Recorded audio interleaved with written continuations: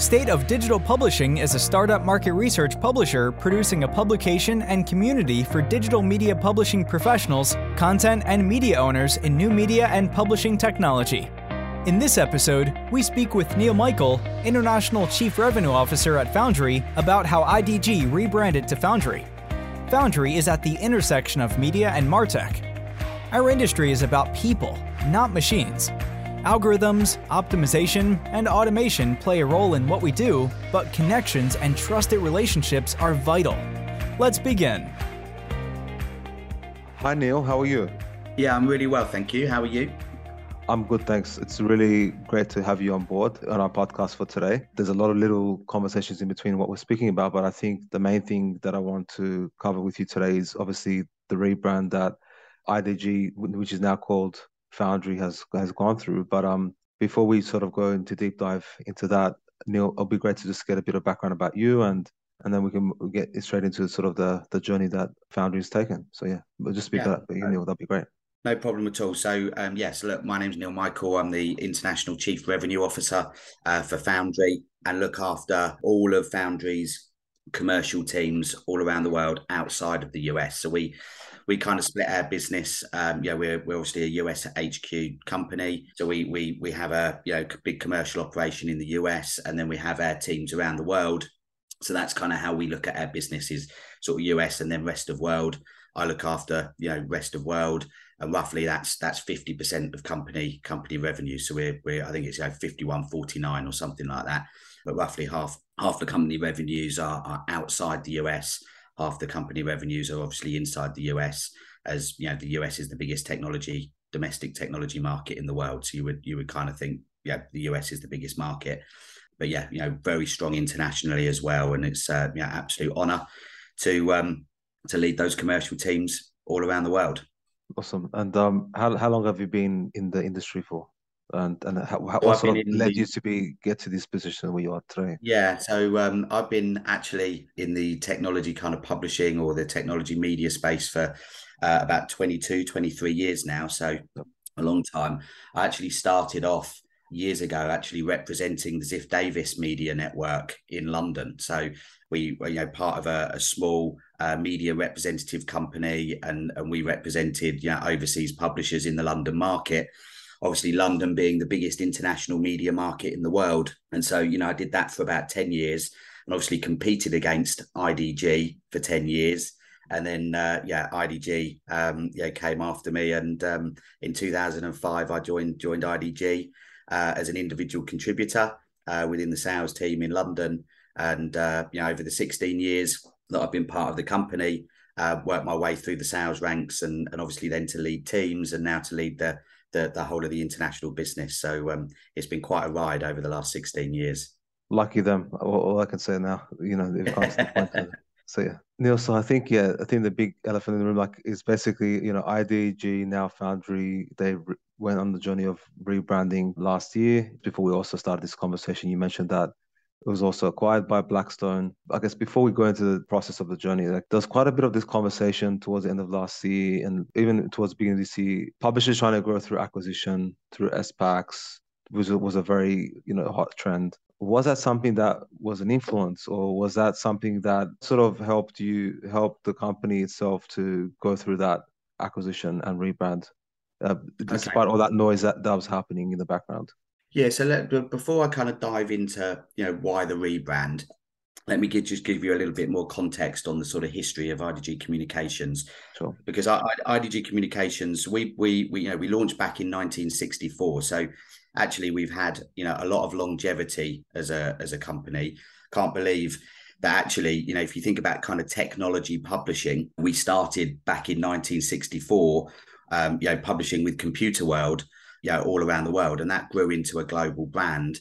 And then other global brands followed off the back of that, right? So there was CIO Magazine, there was PC World, Mac World, InfoWorld, Network World, all of these different technology publications catering for different technology buying audiences, whether you're a CIO, dealing with strategic, IT investments, or you're a consumer of technology with PC World and Mac World. IDG wanted to be there providing you with that buying advice. And that, through the 60s, 70s, 80s, 90s, we were very much kind of, that print publisher. Obviously through the, as we bridged into from the 90s into the early 2000s, we were really focused as a business on really growing and transforming from a print publisher to a digital publisher. And that was kind of our first big transformation. And actually IDG at the time were held up as an example of, this transformation, the way that, publishers should be thinking about that transformation. Actually, we had our kind of inflection point. I think it was back in 2009, where actually our digital revenues outstripped our print revenues. And we were pretty early on in that transformation. And now we're going through another transformation, and the reason that we're going through this transformation is we've got relationships with technology marketeers all around the world, and we were consistently hearing through all of those conversations that we have with technology marketeers, pretty consistent themes that were coming through as far as the challenges that technology marketeers were facing. And they kept talking to us about the disconnect between sales and marketing within their own organization, and how marketing is, in B2B marketing, and certainly in the tech category, marketing is their goals and their KPIs are very pipeline and results orientated, right? How do we feed their sales organizations with pipeline and measurable results? And how do they close that gap between their sales actions and their marketing activity? But we also kept hearing about, a lack of integrated and trustworthy data providers, especially when you get outside of the US and into the international markets. Technology marketeers want to use data within their marketing environments to target, to understand what's working, to measure, to scale. And ultimately, there's just this lack of trustworthy data providers out there in the marketplace. And then the other thing that we kept hearing about from marketeers all the time is just complexity, the complexity that B2B marketeers are dealing with, both inside and outside their own organizations. And really, they're looking for simplicity. And ultimately, we came to the conclusion as a company, as IDG Communications, that to be able to solve for these marketing challenges that are pretty ubiquitous out in the marketplace, you need a combination of media, of data, and marketing technology all working together to be able to solve for those customer pain points. And that's really where we're thinking very differently about our business. Our business used to be, an advertising driven business. Now our business is driven by data and marketing technology, and how we engineer that data and that marketing technology to work together to be able to solve for those customer pain points is really where we're kind of headed as a business. And we're thinking, that doesn't mean that our media brands and the media side of our business isn't still crucial to that model, because it absolutely is. It's just we're thinking about our media business in different ways. And we really think about our media business and our media brands as that connection to the buyers all around the world. That's how we have relationships with our customers. Yeah. But it's also how we collect the data and we understand that audience that then powers the marketing technology that then can deliver the solutions for our customers. And that's really kind of how we're thinking about our business now. And fundamentally, the rebrand is all about that repositioning. If you've been a publisher since 1964, then the market thinks of IDG Communications as a publisher. But ultimately, we want to be seen now in the market as a marketing technology and data company. And so that's what the rebrand is all about, as us becoming Foundry, honouring that legacy as a publisher. Still, that publishing business is still very important to us, as I say, as the fuel for our data business. Really, it's about kind of, almost kind of shaking off that kind of publisher image and becoming a true data and marketing technology company. And that's really what the rebrand is all about. What led the company to call it Foundry? Like, what the name was, the meaning behind it? Yeah, so that's an interesting question. So Foundry, as you might know, a foundry back in the day, you think about, the original meaning of that word. It was ultimately somewhere where you cast with metal. Right. And if you think about the old printing presses and casting with metal, and so there's that link to our kind of history. But what we're also thinking about now, a foundry is fundamentally where things were made. And now what we're doing is we're the new type of foundry, because we're making solutions with data and with marketing technology, and we're innovating with data and marketing technology, and as I say, engineering those two things to work together to be able to solve for our customer pain points. So, it's kind of that honouring of our heritage and where we've come from, but it's also, how do we become the new type of foundry for our customers, where we're crafting, more modern solutions for our customers. What is the modern day metal, which is data and technology. Interesting. No, thank you for that background. I think that's I didn't know that, so that's very interesting to know. Yeah, with the rebranding, and then you said that it got acquired by Blackstone. So how did that come into the landscape, and looking at the bigger picture with everything that was going on with a lot of mergers happening? Yeah, we were previously owned by China Oceanwide, the Chinese investment company, and working on this strategy when actually we weren't, from what I understand, we weren't out in the market and kind of, looking to be sold. But, various companies came in for us. And we really just see this as a huge validation of our strategy, right? It's not that Blackstone have come in, bought the company, and then imposed this strategy. We were well on this path to being a marketing, technology, and data company before Blackstone came in. But what a validation, for that company's strategy, that Blackstone are, buying into that strategy, buying into the team that are delivering that strategy for the business, but ultimately just, providing a lot more financial muscle for us to be able to execute against that strategy in much quicker. Absolutely. No, that's good to hear. So it just, the validation really helped. I'm not sure if you were part of the pitch part stage, but do you have any advice to anyone that would want to attract investment to show the validation that you guys have shown? What's the best way to present and get that buy-in from another company? So look, I wasn't in the team that actually then presented to Blackstone, but I think from what I understand, it's that was more at the investment company level that conversation was kind of originated from. But ultimately, it's just have a very well defined. We had a very well defined strategy. We were executing against that, and then I think that's when Blackstone came in and wanted to invest.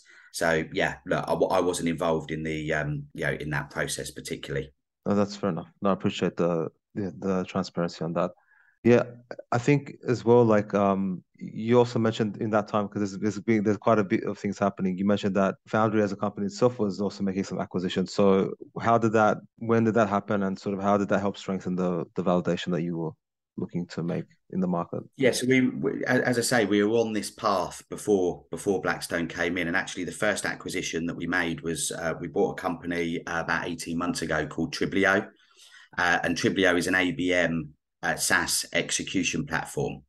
So it's a SaaS software as a service product that allows our customers to execute and to orchestrate their own account-based marketing programs. When you have a publisher like IDG Communications buying a SaaS MarTech business, suddenly people start to sit up and take notice. Right? Well, hang on a minute. Why are IDG, this tech publisher, suddenly coming in and buying this ABM platform? And it's these types of moves that we were making that I think ultimately caught the attention of the market, but certainly has also captured the imagination of our customers. And since that first acquisition, we've also made 3 other acquisitions over the last kind of 18 months. So the first was Triblio, the ABM execution platform. Then the second acquisition that we made was Kickfire. Kickfire is the leading IP unmasking technology, which basically allows you to understand your site's visitors and the accounts that are coming to your site. So it really unlocks your first party data intelligence as a tool. The third acquisition that we made was LeadSift, and LeadSift is an intent data company. In fact, has incredible technology and incredible AI that powers that intent data tool. And the final acquisition that we made, which was our largest acquisition, was Selling Simplified. And Selling Simplified are a demand gen platform. And there was really kind of 3 things that we liked about the Selling Simplified deal. One, it was their incredible data set, over 200 million technology buyer data set. It was the technology that they had inside their organization to activate that data set. And then it was they're also a global company in the same way that at the time IDG Communications was. I think we were still IDG Communications when we made that last acquisition. So, we've made 4 different acquisitions. I would say the common thread between those acquisitions are, it's about data and enhancing our proprietary data set, and it's about technology to be able to activate that data set. And if you think about that direction that I was talking about, as from Foundry, being that marketing technology and data company, we already had a pretty rich data set from our media brands and our media business. But these acquisitions add to that data set. They allow us to continually enhance that data set and grow that data set. And then the technology also allows us to activate. And that's really kind of the core, because that's ultimately what B2B tech marketeers are looking for. Yes, they're looking for the data sets. There's a lack of quality first party data sets out in the market, but they also want activation. And there's two ways you can activate with Foundry. You can activate on a managed service, so you can let us activate that data set for you and deliver a lead outcome or an advertising outcome, or build you a brand demand program.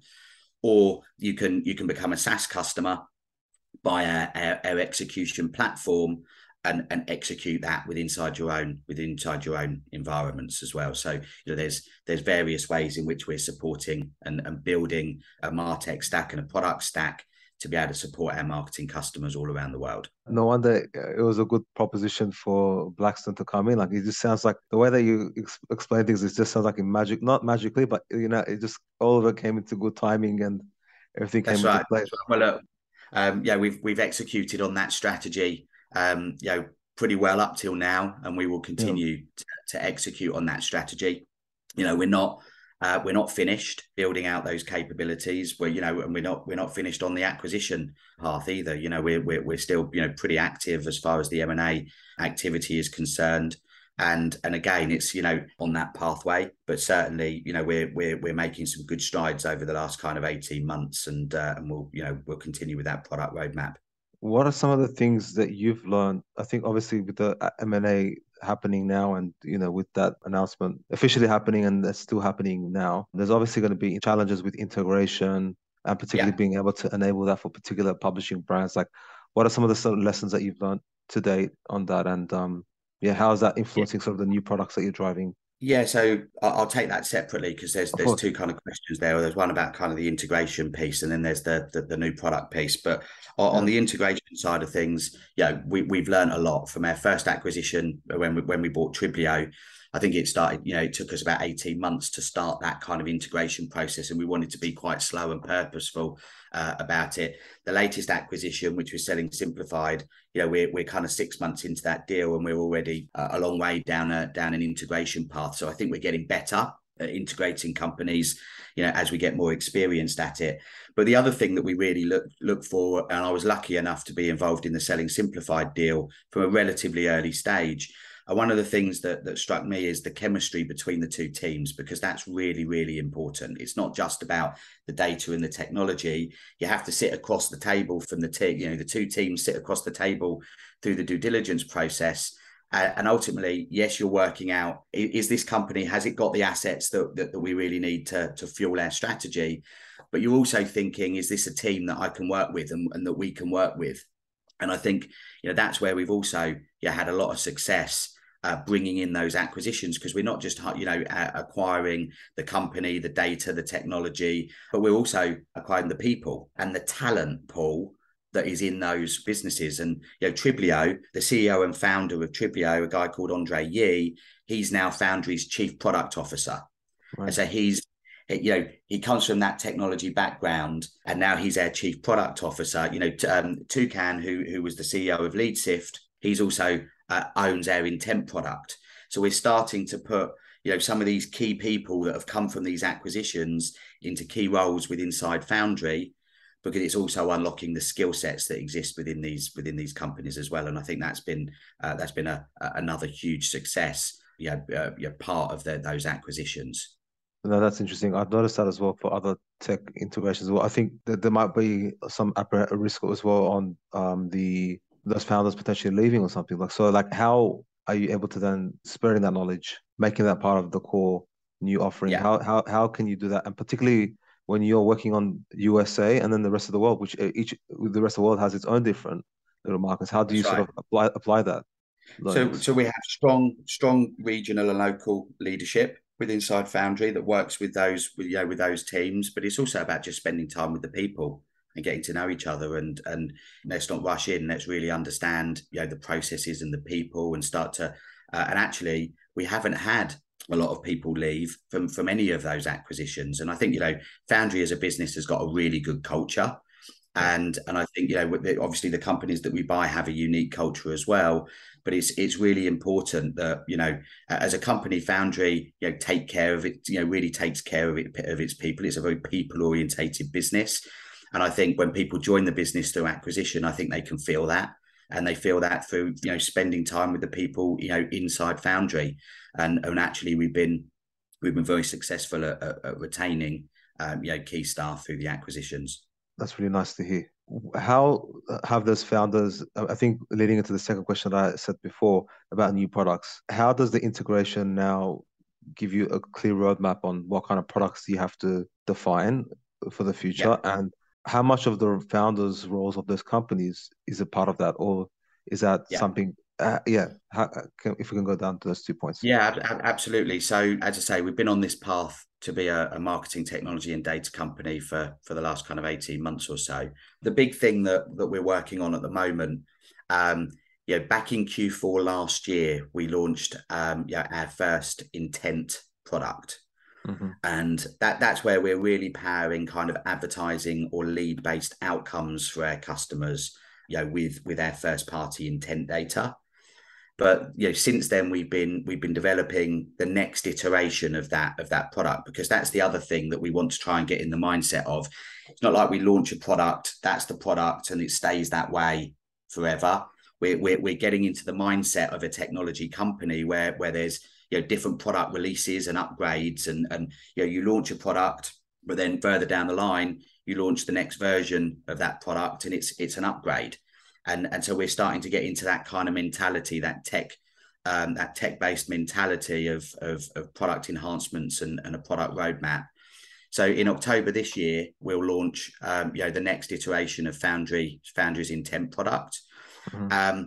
And we believe it will be the leading intent product in the marketplace, because at the moment, if you look at the intent in the intent market, really most intent providers are taking digital online signals and using those to kind of understand in a particular account, is there over-indexing happening against certain topics given a baseline for that account, and does that allow you to kind of understand that something's happening in that account aligned to a particular product area that a marketeer could use as intelligence to go, okay, we should be targeting that particular account.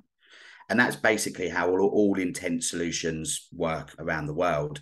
But we believe as a company that actually buying teams within end user organizations that are working on technology investments, there's lots of people attached to that technology purchase process. And as that company moves through that technology purchase process, there's all sorts of different signals that buying team gives off. It's not just the articles that the people are engaging with on websites. It's the events that their executives will be attending and the types of topics that they're engaging with. It's even down to the types of skill sets that company is hiring for at any given time. Right, that's a big indicator of what type of projects are going on, what types of skill sets are they hiring for, and how does that, and so there's lots of different signals that are thrown off by organizations as they go through these technology purchase processes. And we're building through our acquisitions and through the technology, we're building the richest proprietary intent data set for B2B tech marketeers that exists. Is taking into all of these different types of signals, and we also have what we call human verified data. So this is the other thing that's completely unique to Foundry, is the fact that we have events. People are turning up to our events. We can see what topics they're actually interested in. That's a really high value signal, but it's human verified. We can see the person's actually turned up to the event. We've also got a contact center that talks to IT buyers around what projects they're working on at the moment, covering 47 languages, literally having millions of conversations with IT buyers around the world. And so, we've got human verified data, we've got online data, and we've got data from across the web, because that's really what kind of LeadSift gives us as well. And looking at all of these different types of signals, we're building the ubiquitous and what will become the number one intent data product for the market. And we launched that in October this year. And again, we're thinking about, that's going to be a subscription-based product where we're going to use technology to collect that to connect that intent data, absolutely straight within our clients' environments and straight within that client ecosystem, so they can use and action that intent data within their own environments as a subscription. And so, we're really that's the kind of pathway that we're taking as we look to build both our SaaS and our intent subscription businesses. And it's really around that. How does that data and that marketing technology work together to solve for those customer pain points that I was talking about earlier? I wish all these publishers had the solutions that you guys had. They have this much arsenal. Unfortunately, they don't. But yeah, it's very exciting to hear how you're able to combine all those two together. Do you feel like that? There's obviously different solutions that are coming out for post-cookie world. Like, do you feel like intent-based is the way forward? And yeah. Absolutely. I think at the moment, the average B2B marketeer is already using 3 intent sources. Yep. So, intent is becoming, as I say, pretty ubiquitous out in the marketplace, right? And it's ultimately because in B2B, what are technology marketeers, what do they want to do? They want to, identify which companies and which accounts are in market for their given solution at any given time. Right, that's what they want. As a B2B marketeer, you want to accelerate pipeline, and for your sales organization, that's how your goal, that's how your KPI, that's what you focus on. And intent data allows you to do that, right? That it allows you to understand if you've got a cybersecurity solution, it allows you to understand who's in market for a cybersecurity solution right now, and then it allows you to target those accounts. What we're building is. And one of the things, one of the ways in which Foundry's intent solution will be so unique is that we're not just identifying the accounts, but we're actually also identifying the individuals within those accounts. And that's where Foundry's intent data solution is going to be truly unique. It's going to be a totally global data set that's unique. It's not just going to have accounts, but it's also going to have contacts. That's really unique. How do we also integrate that with marketing technology for you to be able to activate? And that's the other thing that's really unique with Foundry. Other intent providers, you can take the intent and then it's up to you to work out how you activate. With Foundry, because we've got the intent data and the marketing technology, it's much easier to then activate that intent and drive performance. I look forward to hopefully speaking to you next year to see how things have progressed as you launch the product. I think, like you've touched upon, like B2B marketers and particularly B2B focused publishers have that challenge of trying to reach the customer's customers. So for those more smaller publishers, I know that with Foundry, it's a lot more established. They've got the ammunition to really get there. What's some of the smaller steps that more B2B driven publishers can take to really help define their product to get to that similar path as you guys? It's really all about collecting and understanding your first party data. That's ultimately where it starts. And I think publishers have had very much an advertising based model, and we had for years we had an advertising driven model. Now, as I say, we've got a data and a marketing technology driven business. Actually, advertising now, or pure play advertising now, accounts for less than 10% of our revenue globally. That will give you some idea of that kind of shift. But publishers should be collecting and understanding their first party data, and then thinking about how they can put that first party data to work to deliver solutions for their customers, right? Be more data driven, because fundamentally that's what marketeers want. And we started out very much with just a demand generation business, right? How do we collect subscribers to our opt-in database? And then how do we use that opt-in database to drive, content syndication programs for our customers? And we built a huge demand generation business. That was our first kind of move into being a data-driven organization, and our strategy has kind of developed from there. But that's how publishers should be thinking about this type of stuff. Does demand generation have more intricacies that we given GDPR and everything else? And how do you sort of navigate through that? Absolutely. But it's that's about having an opted-in audience, And that's where publishers have a real advantage, because they have the relationships with the audience.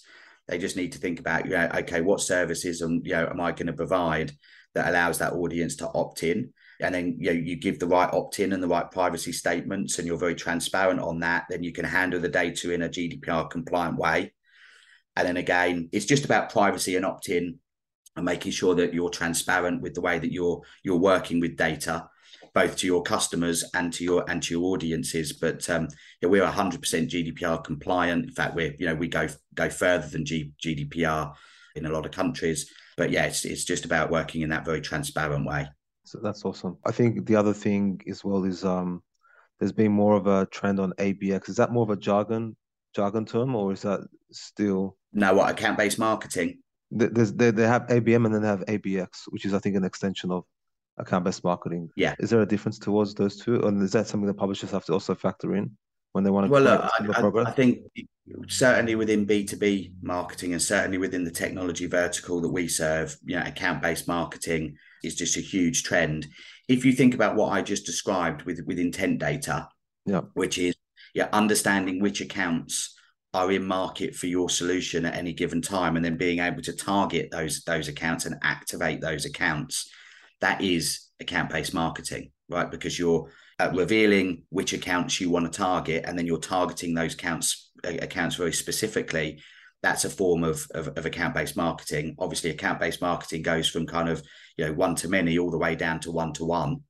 One to one is very different, but account-based marketing is pretty pervasive across B2B, certainly across B2B tech marketing. But I think more broadly just across B2B.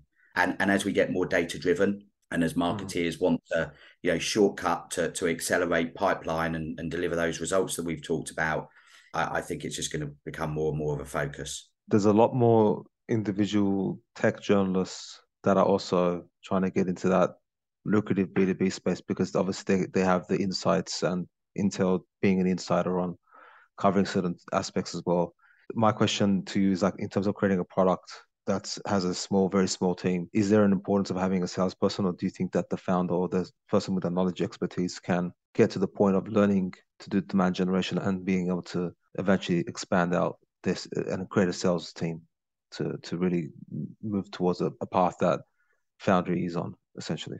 I guess I'm also trying to tackle more of the niche, small publishers that are our audience, and because a lot of them I feel like struggle with, they're very subject matter experts, but how do they make that a commercial viable business if they don't have the ammunition that Foundry has? Yeah, so look, I think first of all, build the product and then give it to your sales team to go out and sell, right? And also talk to your customers before you start building the product.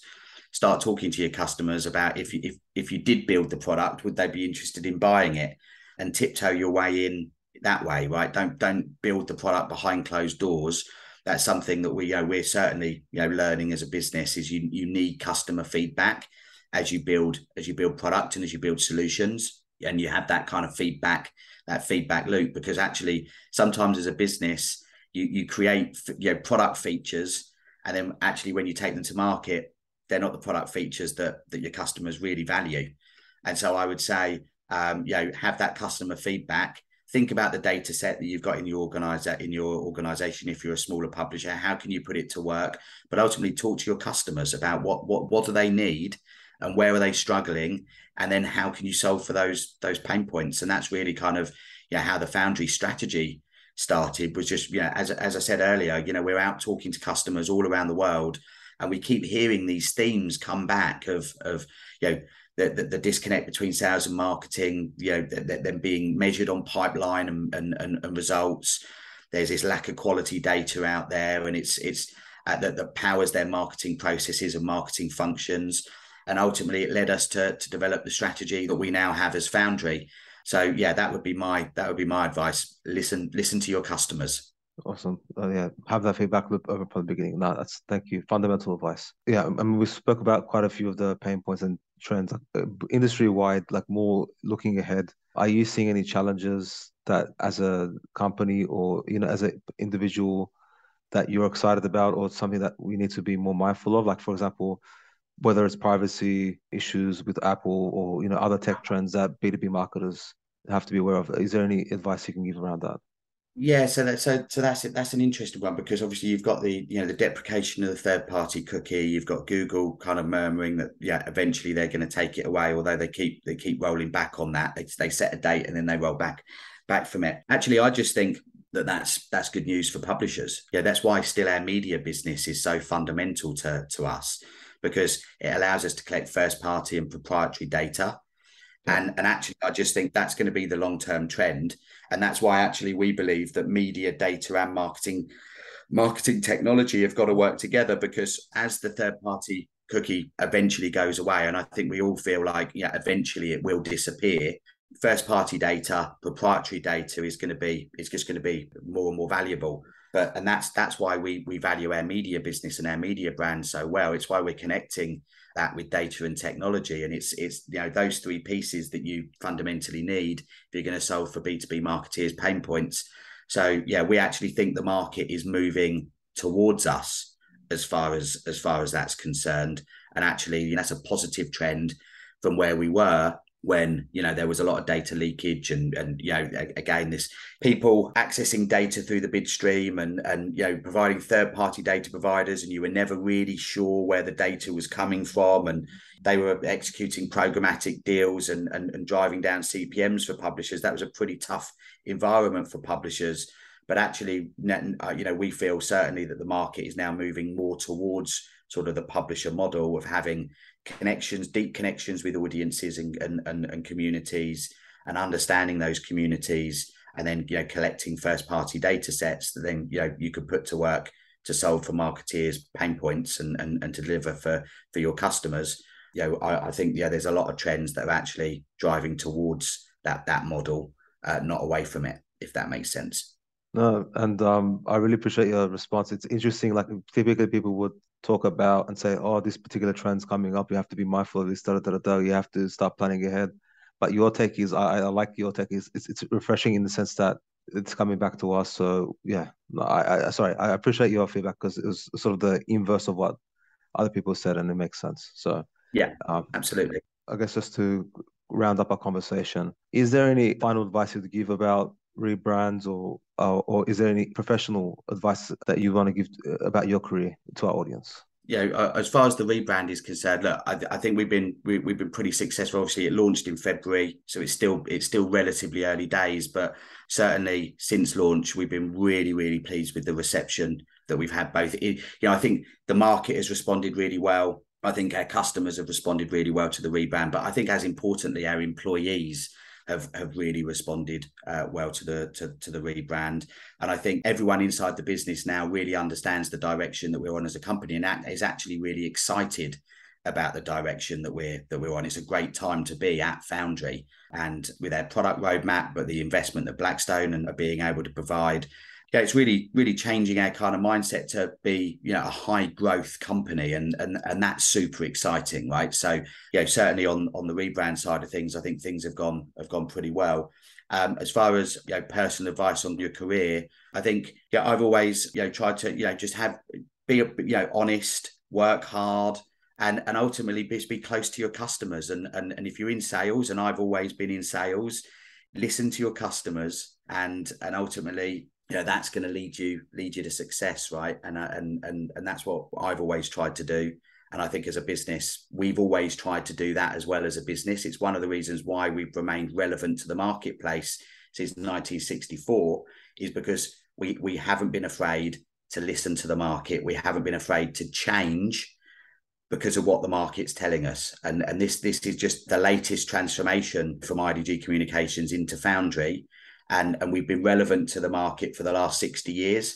We hope we're going to be relevant with this strategy for the next 60 years. But it all comes for being really close to your customers and listening intently to what they're telling you. Follow the cheese, as you say, Neil. So with that, I really appreciate your time and your advice on our podcast. Thank you so much. You're more than welcome. Thank you. Thank you for joining us on this episode of the State of Digital Publishing podcast. Listen to past and upcoming episodes across all major podcast networks. Follow us on Facebook, Twitter, and join our community groups. Finally, visit stateofdigitalpublishing.com for premium information, resources, and become a member today. Until next time.